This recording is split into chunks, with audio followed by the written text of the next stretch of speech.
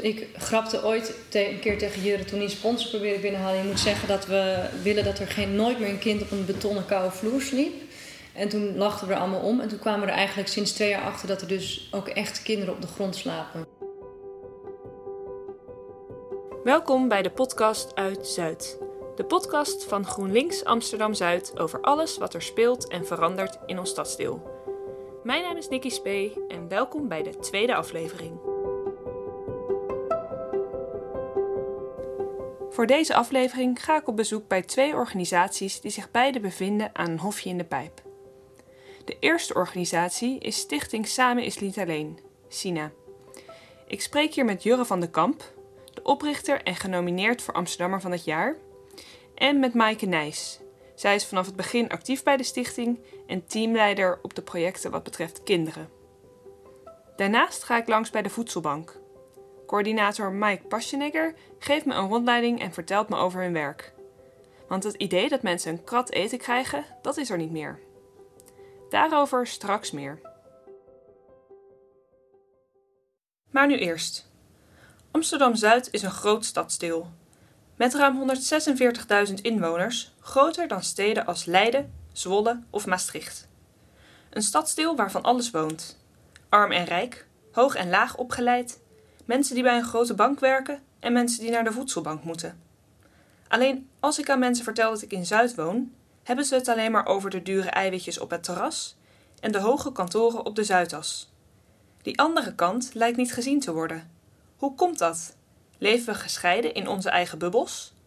En wat is armoede eigenlijk? In Amsterdam vinden we dat je arm bent wanneer je inkomen gelijk of minder is dan 120% van het wettelijk sociaal minimum. Maar wat betekent dit? En hoe zit dit in Zuid? Maaike en Jurre vertellen mij hierover. Armoede blijkt veel meer te zijn dan een zaak van alleen cijfers. Maar het houdt eigenlijk in dat je te weinig geld hebt om rond te komen. Dus je komt elke maand geld tekort. En dat stapelt zich op, wat zich vaak weer uit in schulden. Dus eigenlijk betekent als je onder het sociaal minimum zit of net erboven, dat je te weinig geld hebt om maandelijks rond te komen. En hier in Amsterdam-Zuid staan we eigenlijk vooral bekend als een vrij rijk stadsdeel. Maar toch heb je ook wel, bijvoorbeeld in de Zuidpijp leeft volgens mij 25% ongeveer toch onder die grens. Dus de Diamantbuurt? Ja. Ja, je hebt natuurlijk je hebt bij het museumkwartier, dat is al heel rijk. Ja. Maar dan heb je eigenlijk de Marathonbuurt, is ook wel relatief arm. Wat heb je nog meer? Buitenveldert. Eigenlijk best wel grote stukken. Ja. En dat beeld dat gaat nooit meer veranderen, denk ik. Dat Zuid een rijk stadsdeel is. En hoe komt dat dan? Nou, dat komt doordat daar ook de mooiste buurten van Amsterdam liggen. Maar er zit een weg tussen en dan wordt het arm. Ja, en die mensen steken dan die weg misschien niet over? Nou, ik denk dat als je het bijvoorbeeld vergelijkt met Zuidoost, waar het spoor Zuidoost verdeelt, is dat in Zuid wel in mindere mate. En misschien is het daarom ook wel zo dat mensen het niet zien. Kijk, mensen denken de pijp, dat is leuk en rijk, maar dat is eigenlijk tot de Van Wouw en links van de Van Wouw. En ook later, rechts van de Van Wouw, is het eigenlijk allemaal sociale huur, arme mensen. Maar ja, dat zie je niet als je vanuit de stad de pijp in komt. Dan kom je bij de Albert Kuip en dan kom je daar bij de gezellig eerste Jan Steenstraat. Ja. Daar in de buurt. Nou, daar is het gezellig. Ja. In de andere deel van de pijp ook, maar daar wonen wel veel arme mensen. En die mensen hebben dus, wat je zegt, niet genoeg geld eigenlijk om rond te komen. Dus niet genoeg geld om kleren, eten en drinken te kopen. Maar het is toch ook meer dan alleen die financiële tekortkomen. Het heeft ook veel impact op het sociale leven.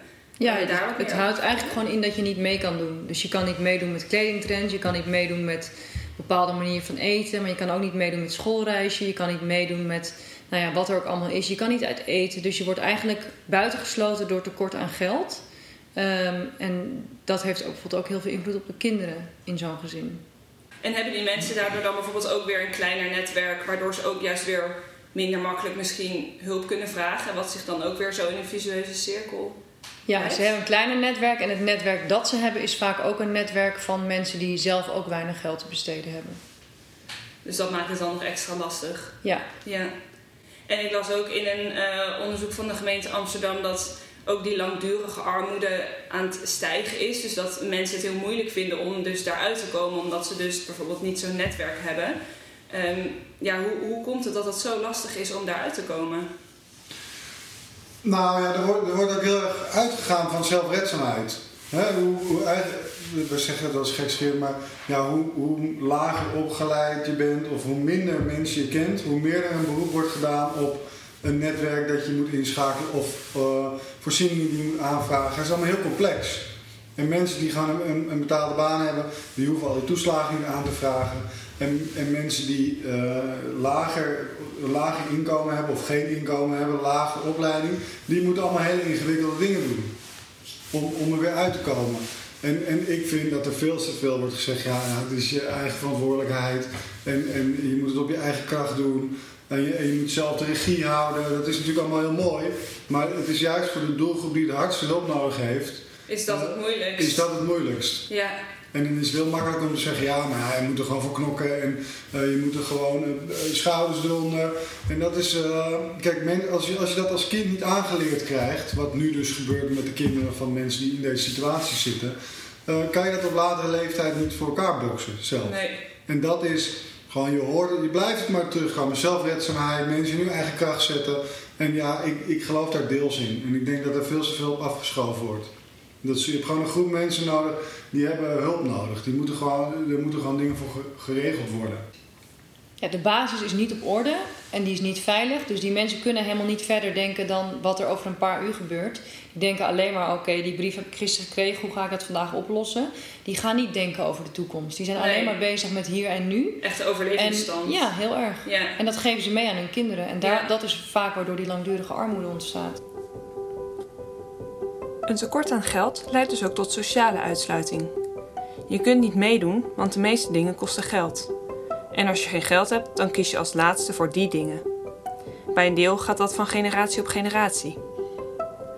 De voedselbank helpt mensen die niet genoeg geld hebben om te besteden door ze eten te geven. Maar door mijn gesprek met Mike kom ik erachter dat het veel meer is dan voedsel alleen.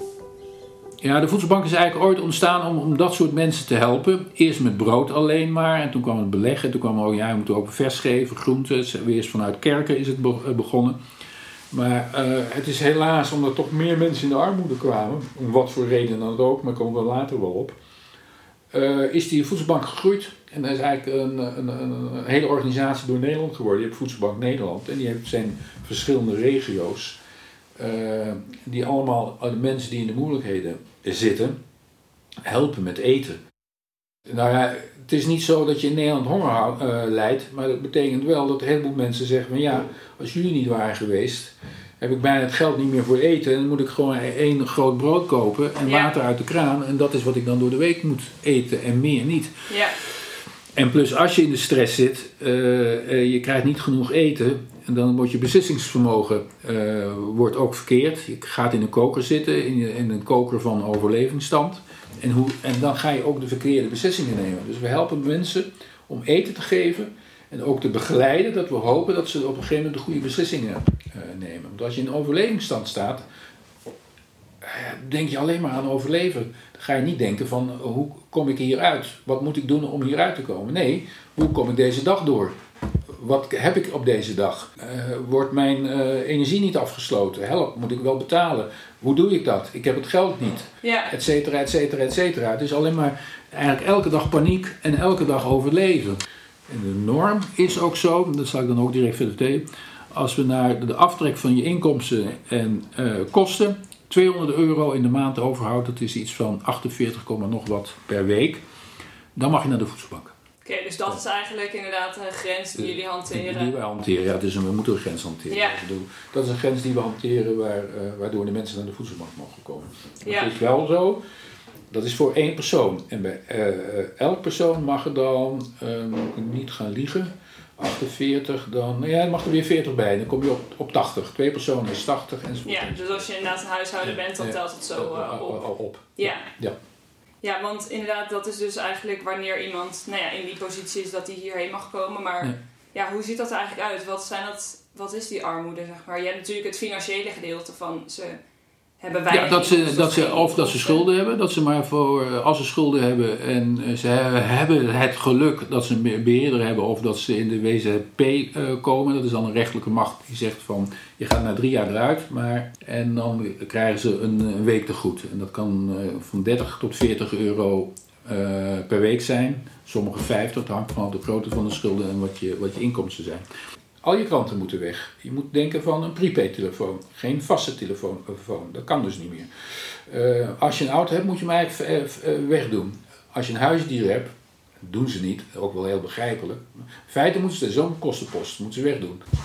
Als je de armoede vergelijkt, ik noem maar wat, met een arm land in Afrika of Azië waar ze honger lijden, dat is natuurlijk niet dezelfde hand. Maar als je in een maatschappij loopt die vrij hoog is, waar je van alles ziet. Ja. En wat ik zeg, er zijn mensen die gewoon van 1 brood en water uit de kraan moeten leven. En meer hebben ze niet. En echt niets meer hebben. De vraag is, sommige mensen hebben ook geen televisie of geen internet. Dan wordt het digitaal, heb je al zo'n achterstand. Hoe kom je dan eruit? Een heleboel, je bankwerk naar de Rijksoverheid. Moet al heel veel digitaal gebeuren. Ik bedoel, briefposten. Je kan naar een loket gaan. Ja, maar je kan eigenlijk al niet meer zonder computer. Nee, je kan niet zonder computer. Nee. Maar heel veel mensen, dat is wel zo. Heel veel mensen hebben ook geen computer. Of hebben wel eentje gehad. Maar die is stuk gegaan, maar kunnen geen nieuwe kopen. Ja. Dus die achterstanden loop je heel erg gauw op. Ja, dus en dan is het heel erg moeilijk als je dat soort hulpmiddelen in deze maatschappij, in Nederland, heb ik niet over andere landen, dan kom je er heel erg moeilijk uit. En dat structurele, waarbij dus mensen moeite hebben om daaruit te komen door al die schulden die maar oplopen. Herken je dat hier ook bij de voedselbank? Dat veel mensen hier echt voor langere tijd langskomen? Ja. Nou, die ook in de uitkering zitten. Ja, het zijn natuurlijk ook mensen die een verslavingproblematiek hebben, psychisch niet op orde zijn. Dat zijn de mensen die erg lang blijven. Ik merk wel, ik noem maar wat, we hebben qua corona wel een ontzettende toeloop gekregen. Maar dat zijn meestal mensen die gewoon baantjes hebben. Die vrouwlief is schoonmaakster bij een schoonmaakbedrijf in kantoren. En manlief is afwasser in een restaurant. Die is allemaal opgehouden. Die krijgen het misschien wel door. En op een gegeven moment krijgen ze een uitkering. Ja. Dat is al veel minder. Of een tweeverdiener zit even zonder. Die kan geen geld krijgen. Moeten ze van 1 salaris leven. En Amsterdam is in die zin ook die uitzondering dat de woonlasten, de maandelijkse lasten die je hebt, dus niet alleen woonlasten, maar de energie, de belastingen en dat soort dingen, die zijn hoog. Er zijn heel veel mensen die meer dan de helft al alleen maar aan hun woning betalen. Dan heb ik nog niet over de vaste lasten. Dus. En je zei net ook al dat dus eigenlijk de mensen die hier langer lopen vaak ook nog andere problemen hebben. Is dat ook iets wat je veel ziet, dat armoede eigenlijk heel erg samengaat met ook dus inderdaad een slechte gezondheid of andere factoren? Ja, dat klopt. Slechte gezondheid, suikerziekte, omdat ze verkeerd eten. Omdat ze goedkoop eten. Veel goedkoop eten. Dat is nou helaas zo. In goedkoop eten, blikgroenten en dat soort dingen stoppen bedrijven altijd erg veel suiker in als smaakmaker. En zout, te zout en te veel suikers. Er werden ook heel veel die echt in de armoede beneden minder gezond zijn. Ik heb heel veel suikerziekten, ook mensen die met suikerziekte hebben. Omdat ze altijd in hun leven verkeerd hebben gegeten, in die zin. Ja. Maar goed, we zijn, omdat we nu tegen de datum gratis krijgen, kunnen we ervoor zorgen dat de mensen op de dag zelf heel erg veel vers krijgen. En ik ben nu ook met een boer in Flevoland die wil ervoor zorgen dat hij 4 ton groente steeds aan ons levert. Dan zeg ik lever zoveel aan mensen, maar ik moet ook heel veel doordraaien. Dat vind ik zonde. Ja. Kunnen aardappels zijn, kunnen wortels zijn, kunnen bieten zijn. Dus meestal dat soort dingen. Bieten, kool, wortels, aardappels. En, ik wel met een vrachtauto er naartoe om het op te halen. En dan zijn we mee bezig. Dus zo krijg ik wel ik probeer, dat is eigenlijk mijn goal. Ik probeer zoveel mogelijk vers binnen te krijgen. Gewoon goede dingen. Ik bedoel, aardappel is een goed voedzaam ding. Ja. Wortels zijn goede dingen. Kolen zijn ook goede dingen. En daarom doen we hebben dan vrijdag dan het voor elkaar maar zijn. We doen ook kookprogramma's, we geven recepten weg.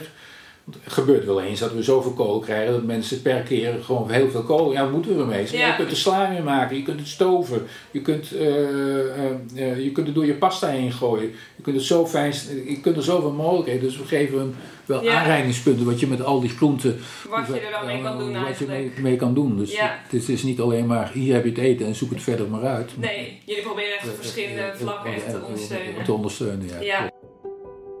Sinds vorig jaar is de voedselbank in Amsterdam-Zuid overgegaan op het supermarktmodel.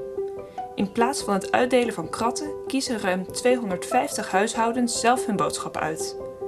Met een karretje lopen ze door de winkel en kunnen ze zelf verschillende producten pakken. Zo zijn er schappen met houdbare producten, zijn er koelvakken met vlees en vis en is er ruimte voor gezonde en verse producten, zoals brood, groenten en fruit. En dit heeft veel voordelen. Maar wat was in eerste instantie jullie motivatie om dan over te gaan op dat supermarktmodel? Respect. Dat is echt de hoofdmoot. Dat de mensen in plaats van zijn krat, hier heb je het en zoek het verder maar uit. Gewoon, en ik merk ook gewoon, dat ze zeggen, ja, ik heb nou 10 potten pindakaas ik kan er niks mee. En nou kunnen ze gewoon kiezen. Ik heb nog 2 potten pindakaas, maar mijn hagelslag is op, ik koop hagelslag. Ja. Het is gewoon zoals je ook in een supermarkt bent en gaat kiezen. Dat is echt het respect naar de mens toe. Van, je kunt het gewoon zelf kiezen. Je kunt zelf bepalen wat in je kast staat. Ja. En wat veel in je kast staat, hoef je niet te kopen. En Dus eigenlijk toch meer misschien een gevoel van onafhankelijkheid. Met een krat krijg je iets en moet je het daarmee doen. Dus ben je heel afhankelijk. Ja, en de krat kan ook zo zijn dat je... Ik noem maar wat ik zei. Ik had het over die 6 potten pindakaas. Dat even omdat er zoveel pindakaas zijn. Om die krat toch voedzaam te vullen. Dat er elke keer 2 potten pindakaas zat. Nou, er zat een kast vol met 6 of 8 potten pindakaas. Op een gegeven moment riepen ze ook weer pindakaas. Ik heb nog zoveel pindakaaspotten in de kast staan. Ja.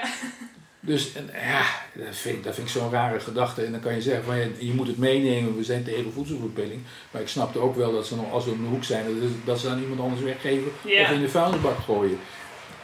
Nou ja, respect is de eerste plaats. En de tweede plaats ook voedselverspilling. Als de mensen kunnen kiezen, weten ze wat ze moeten hebben, wordt het ook niet weggegooid. Ja. En merk je ook dan, doordat jullie met dit nieuwe supermarktmodel gestart zijn, dat mensen zich misschien ook makkelijker hier naartoe komen, omdat ze zich ook meer gerespecteerd voelen en meer zelfstandigheid voelen? Nee. Het is toch... aan de voedselbank kleeft toch een soort van... dan zit je op de laagste tree van de sociale ladder. Je bent heel stom... van een mevrouw die gewoon hoger is geweest, een conrector of een rector van een school, toen zelfstandig is geworden. En door de corona is zij, omdat ik dacht, ik ga zelfstandig, lekker, ik ga me in laten huren. Ja. Maar door de corona is dat afgelopen, had ze geen werk. En ze was op een gegeven moment door haar buffer heen. Ik zei, ja, om dat te overbruggen moest ik naar de voedselbank. De eerste tijden niet gedaan, maar toen heb ik toch op een gegeven moment moest ik wel. Uit schaamte. Maar op een gegeven moment moest ik wel. En toen ben ik heel erg blij dat ik gegaan ben. Het heeft me echt die periode overbrugd. Ik bedoel, maar zo iemand, dat weet je, die is na 2, 3 maanden of 4 maanden is weer weg. Maar die overbrugging is voor haar net het setje geweest om even door te zetten. Ja, dus het blijft toch echt wel een drempel voor mensen om hier schaamte. te komen. Het is echt schaamte. Ik bedoel, daarom is het ook goed dat hier, ik kan het niet zien, we zitten nu door met een podcast te praten, heb je een binnenplaats en een binnenruimte. Die voelen mensen zich toch al veiliger. Dan dat ze niet midden op straat ja, ik bedoel, als je in Zuidoost of in Oost ook kijkt, dan zit er een Marcasseplein, dan zitten ze op een plein. En dan zie je op een gegeven moment, als het heel erg druk is, zie je zo'n rij staan. Dan ga je natuurlijk direct denken, oh, daar staat weer de voedselbank mensen. Dan moet jij daar in die rij gaan staan en je ziet al die blikken. Ga je maar zeker voelen. Of denken van, oh god, wat doe ik hier? Iedereen ziet me. Ik ben ook heel erg bang dat bekenden je zien. Oh, ga jij naar de voedselbank? Wat is er met jou aan de hand? Ja. Dus... Dat kan ik me voorstellen, ja. Dus want kleven er dan ook nog echt bepaalde stigma's aan mensen die hier langskomen? Of... Ja, absoluut. Ze denken van in de schulden, je eigen problematiek, het is jouw schuld. Een beetje, ik noem het de Calvinisme van de Nederlander. Het vingertje wijzen, het is jouw schuld, wordt al heel erg snel gedaan. Terwijl we niet gaan kijken van wat is er gebeurd en wat is daar de achtergrond van. Want ik denk dat 80% van de gevallen die in de moeilijkheden zijn gekomen, is gewoon door pech. Ja. Ontslagen, te weinig geld, been gebroken, ziekenhuis, zelfstandig, geen verzekering. Wel een gewone verzekering, maar niet verzekering dat je doorbetaalt omdat je zelfstandig bent. Dat vergoed wordt. Omdat meestal zijn dat soort verzekeringen, moeten ze 500 of 300 euro per maand betalen. En dat kunnen ze dan niet als ze net als ZZP'er zijn begonnen. Dus zo'n verzekering doen we maar even niet. We gaan er maar vanuit dat er niks gebeurt. Maar ja, moet je net van de stoep afvallen en je been breken. Weginkomen. En wat dan? Ja. Je vaste lasten gaan door.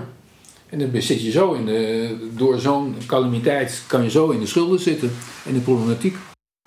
Dus dat soort pechgevallen, ik bedoel, het kan iedereen overkomen, laat ik het zo zeggen. Ik bedoel, ik heb hier ook een keer zo'n een hele mevrouw waar ik zag, die zijn rij met 2 schattige dochtertjes in zo'n bekende bakfiets. Ja. Ze denken, het zit ook een soort stigma aan.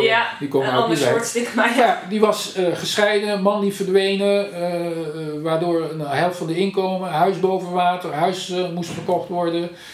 Zat ze even. Maar zo iemand die krabbelt, dat is wel iemand, je merkt dan gewoon, die zitten dan even in de shit. En ze zegt van ik zou nooit naar de voedselbank gegaan zijn, maar vanwege mijn 2 kindjes, waren 2 schattige meisjes van 6 en 8, moet ik het wel doen, want ik wil het wel voor hun doen. En merk je ook bijvoorbeeld hier in Zuid dat de ongelijkheid tussen eigenlijk het rijkere deel en het armere deel groeit? Want ik las nu dat door corona dat wereldwijd heel erg toeneemt op grote schaal. Ja, maar zie je dat ook echt hier op hele kleine schaal? Ja, de uitkeringen mensen niet, maar mensen die arm waren en wel een baan hadden, dat is de grootste toeloop. Ik zei al, ik ben van iets van 134 of 131 huishoudens hadden we toen in januari, want we zijn 3-4 jaar geleden, had ik ook iets van 189 huishoudens. Dat is gelukkig toch teruggegaan, omdat mensen het al beter kregen en mensen er ook uit konden krijgen. Dus we waren teruggelopen naar 131.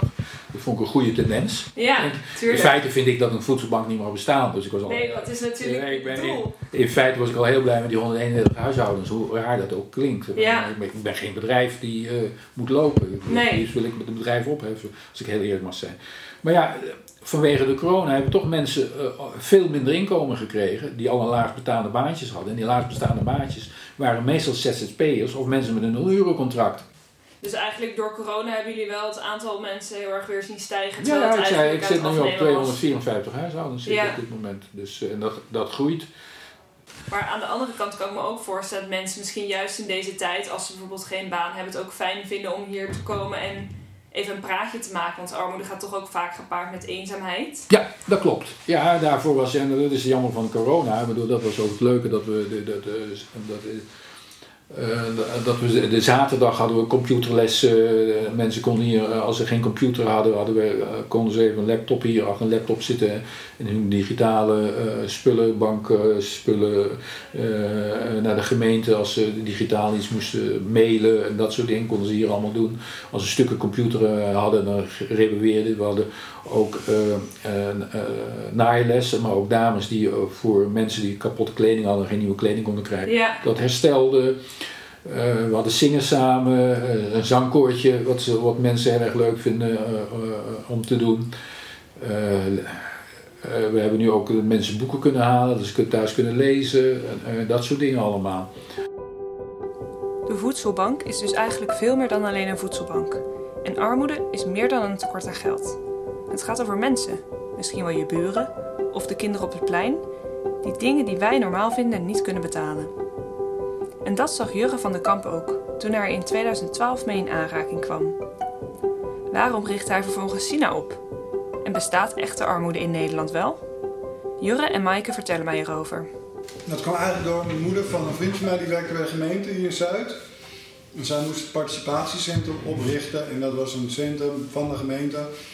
En die had als doel een hele grote groep mensen die al heel lang in de bijstand zat op te roepen naar kantoor en om te kijken van wat hebben die mensen nou nodig om uit die bijstand te komen.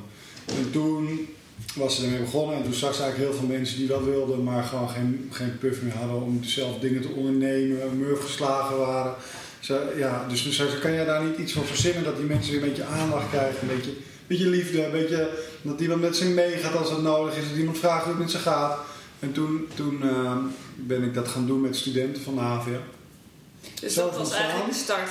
Dat was de start en toen zei ze, je moet hier naar de voedselbank gaan, want daar is een oude meneer, Marius Singels. En die heeft het idee, die is die voedselbank aan het opzetten en die gelooft in meer dan voedsel alleen. Dat is de slogan van voedselbank. Van dat de mensen hier binnenkomen voor voedsel, maar die hebben eigenlijk veel meer hulp nodig. Je bent zo ver afgegleden als het ware, dat je mensen weer moet helpen om eruit te komen.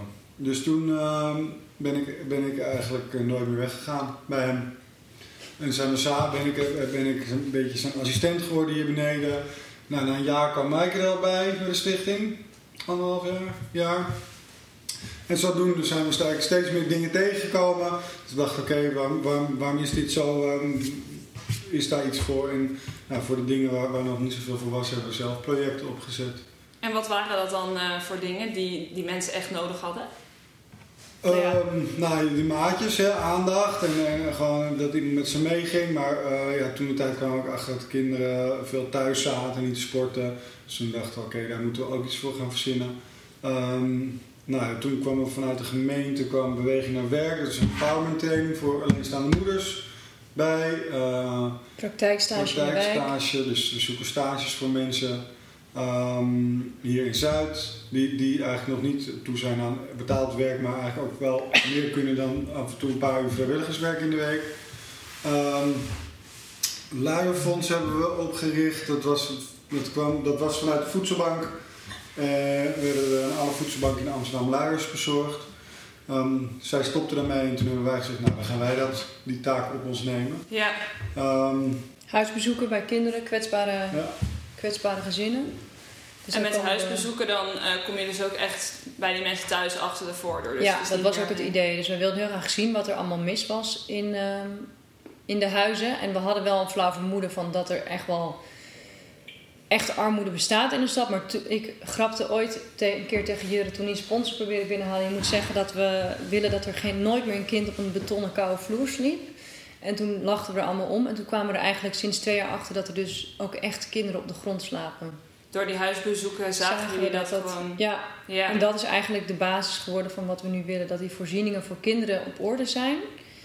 En dan is eigenlijk alle zorg die wij bieden is gewoon langdurige hulp op maat. En dat is denk ik waar wij het verschil in maken. Dat we dus gewoon niet zeggen, oké, we komen 2 maanden 1 uur per week. Maar we komen gewoon zo lang als het nodig is, zo vaak als het nodig is, thuis bij de mensen. Om te kijken waar we mee kunnen helpen. Ja, dus echt per individueel persoon gewoon kijken wat heb jij nodig om je een stapje verder te helpen. Ja. En inderdaad wat je zegt, die kinderen, lijkt me ook extra pijnlijk omdat je zegt van je wil hun niet weer in diezelfde situatie terecht laten komen als die ouders. Ja, dat klopt. En hoe belangrijk zijn dan bijvoorbeeld buitenschoolse activiteiten die jullie dan via die sponsors voor ze kunnen regelen soms? Nou, ik denk dat dat heel belangrijk is, omdat kinderen een ander rolmodel krijgen. En ze zijn even uit huis, ze zijn even uit die stresssituatie. En we werken nu samen met het Jeugdfonds Sport en het Jongeren Cultuurfonds. Dus we kunnen dat nu heel makkelijk voor die kinderen aanvragen en regelen. Maar nog belangrijker is dat die kinderen goed onderwijs krijgen. Want dat is eigenlijk de enige weg uit armoede. Dus dat die kinderen leren goed te leren en dat ze het beste uit zichzelf kunnen halen en het hoogst haalbare wat in hun zit bereiken. En dan iets gaan doen wat ze leuk vinden en waar ze goed in zijn, zodat ze leren dat als je werkt, dat werken is eigenlijk de enige manier om uit die armoede te komen. Ja, en de loterij winnen, maar die kans die is niet zo groot. Nee. Als je slecht slaapt, als je geen bed hebt en je slaapt slecht, dat heeft invloed op je schoolprestaties. Als je bijvoorbeeld geen bijles kan betalen en je hebt het nodig, dan... als je geen computer thuis hebt, als je geen vaste werkplek thuis hebt, ga zo maar door. Dat soort dingen. Ik denk niet dat het aan de scholen zelf ligt. Je hebt natuurlijk wel betere scholen en slechtere scholen, maar volgens mij kan je... Nee, het is vooral de situatie waar ze in zitten wat het moeilijk maakt. Dus ouders die niet goed kunnen begeleiden of die het belang op het moment niet kunnen inzien van school, omdat ze dus heel erg op dat korte termijn denken zitten. Dat is denk ik... Dat was laatst, las ik dat als kinderen niet worden voorgelezen, dat ze met een enorme achterstand al beginnen op school, dat een woordenschat van iemand die nooit voorgelezen wordt en ook nog met een migratieachtergrond, die kent iets van 50 woorden volgens mij als hij op de basisschool komt. En kinderen die wel worden voorgelezen en door ouders die gewoon normaal goed Nederlands spreken, die beginnen op school met een woordenschat van 400 woorden. Dus het begint al met een achterstand. Je begint al met een achterstand, het is dan nog heel moeilijk om in te halen. Ja. Dus het zijn allemaal allerlei factoren en wij proberen al die dingen in huis, het sporten, bewegen, dat is allemaal bepalend voor die goede leeromgeving. En wij richten ons echt voornamelijk op de dingen in huis, de fietsen. Alles wat we signaleren kunnen we bijvoorbeeld doorzetten naar Stichting Leergeld. Als ze zeggen, je moet bijles krijgen, sporten, jonge cultuur of van sport. Als ze nog pianoles, muziekles, jonge cultuurfonds. En dan timmeren wij alles in huis dicht. Dus wat jullie eigenlijk niet zelf kunnen, dat weten jullie eigenlijk weer de juiste partners voor te vinden waar je het dan weer naartoe door kunt sturen. Ja, je hebt nu sinds kort ook de educatiefonds.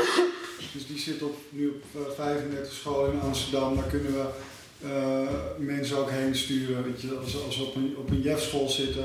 En ze komen bijvoorbeeld bij ons binnen en zeggen, ik heb bijles nodig. Zeg, oké, dat kan je via school regelen. Dus er wordt langzamerhand wordt er wel een soort van heel vangnet gemaakt voor als je nou een kind hebt en die heeft een aantal dingen nodig om die leeromgeving te verbeteren, dan kan het allemaal nu geregeld worden. Ja. Dus bijna niks dat het niet meer kan. Alleen nu is het moment dat we dan moeten doorpakken dat iedereen moet denken, oké, ik zie een kind die slaapt op de grond of die heeft bijles nodig, dat gewoon meteen aangeswemmeld wordt bij ons of bij een andere organisatie. En hoe zien jullie zeg maar corona qua invloed op je werk? Maakt dat het een stuk lastiger nu? Bijvoorbeeld met huisbezoeken, dat mensen dat toch minder prettig vinden? Of dat... Nee, niet qua. We merken niet dat mensen het minder vervelend vinden dat we langskomen. Ik denk zelfs dat we het minder vervelend vinden, omdat ze dan tenminste nog wat mensen zien. Dus niet qua invloed op onze projecten, qua huisbezoeken of de maatjes. Maar we zien wel... Maar je weet natuurlijk niet of mensen... niet aanmelden. Ja, dat zou natuurlijk kunnen. Dat er een groep is die niet aanmelden omdat ze dat niet durven. Maar we horen het niet van de mensen die aangemeld zijn dat we niet welkom zijn. Wat we wel zien is dat er nu een stijgende lijn is in het aantal mensen die geraakt zijn door corona. En daardoor nu in de financiële problemen komen. Daar zien we nu sinds december een stijgende lijn in aanvragen van mensen die een TOZO-uitkering hebben. Dus jullie doelgroep wordt daarmee misschien iets groter? Ja. Zeker. Die gaat nog wel groeien, ja. En voor nu op de korte termijn, hebben jullie nog nieuwe projecten of plannen? We hebben afgesproken vorig jaar dat we geen nieuwe plannen zouden doen. Maar dat duurt bij Jurre meestal 4-5 weken en dan komt er weer een nieuw plan. Nee, we hebben wel iets, maar dat is nog heel pril. Dus dat gaan we niet verklappen. Maar we gaan wel iets heel leuks doen met een particulier. We waren laatst op huisbezoek. En we gaan nu een soort Wendy van Dijk. We gaan dat gezin een week het huis uit en dan gaan we het hele huis opknappen. Wauw. Ja. En dat willen ze misschien wel vaker gaan doen. Dus dat zou dan wel, voor echte schrijnende gevallen waar we komen, zou dat een mooie toevoeging zijn aan ons project. Dat zijn echt cadeautjes, dat soort dingen. Dat zijn echt, net als de kerstmarkt en de kerstbomenactie. Dat zijn dingen waarvan mensen misschien denken, oh wat een overbodige luxe. Maar dat is voor deze doelgroep echt zo belangrijk en zo fijn om ook eens een keer gewoon een kerstboom in huis te hebben. Ja. Zonder dat je daar dan 20 piek voor hoeft te betalen. Of Ja. gewoon een keer naar een kerstmarkt te gaan waar je dus bij elke kraam iets kan halen zonder dat je daar geld voor hoeft te betalen.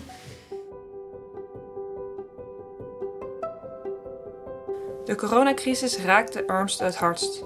En de armoede zal ook alleen nog maar toenemen. Des te belangrijker zijn openbare plekken, zoals buurthuizen, de voedselbank en sportverenigingen. Plekken waar mensen elkaar straks weer kunnen ontmoeten en waar mensen die hulp nodig hebben de weg kan worden gewezen.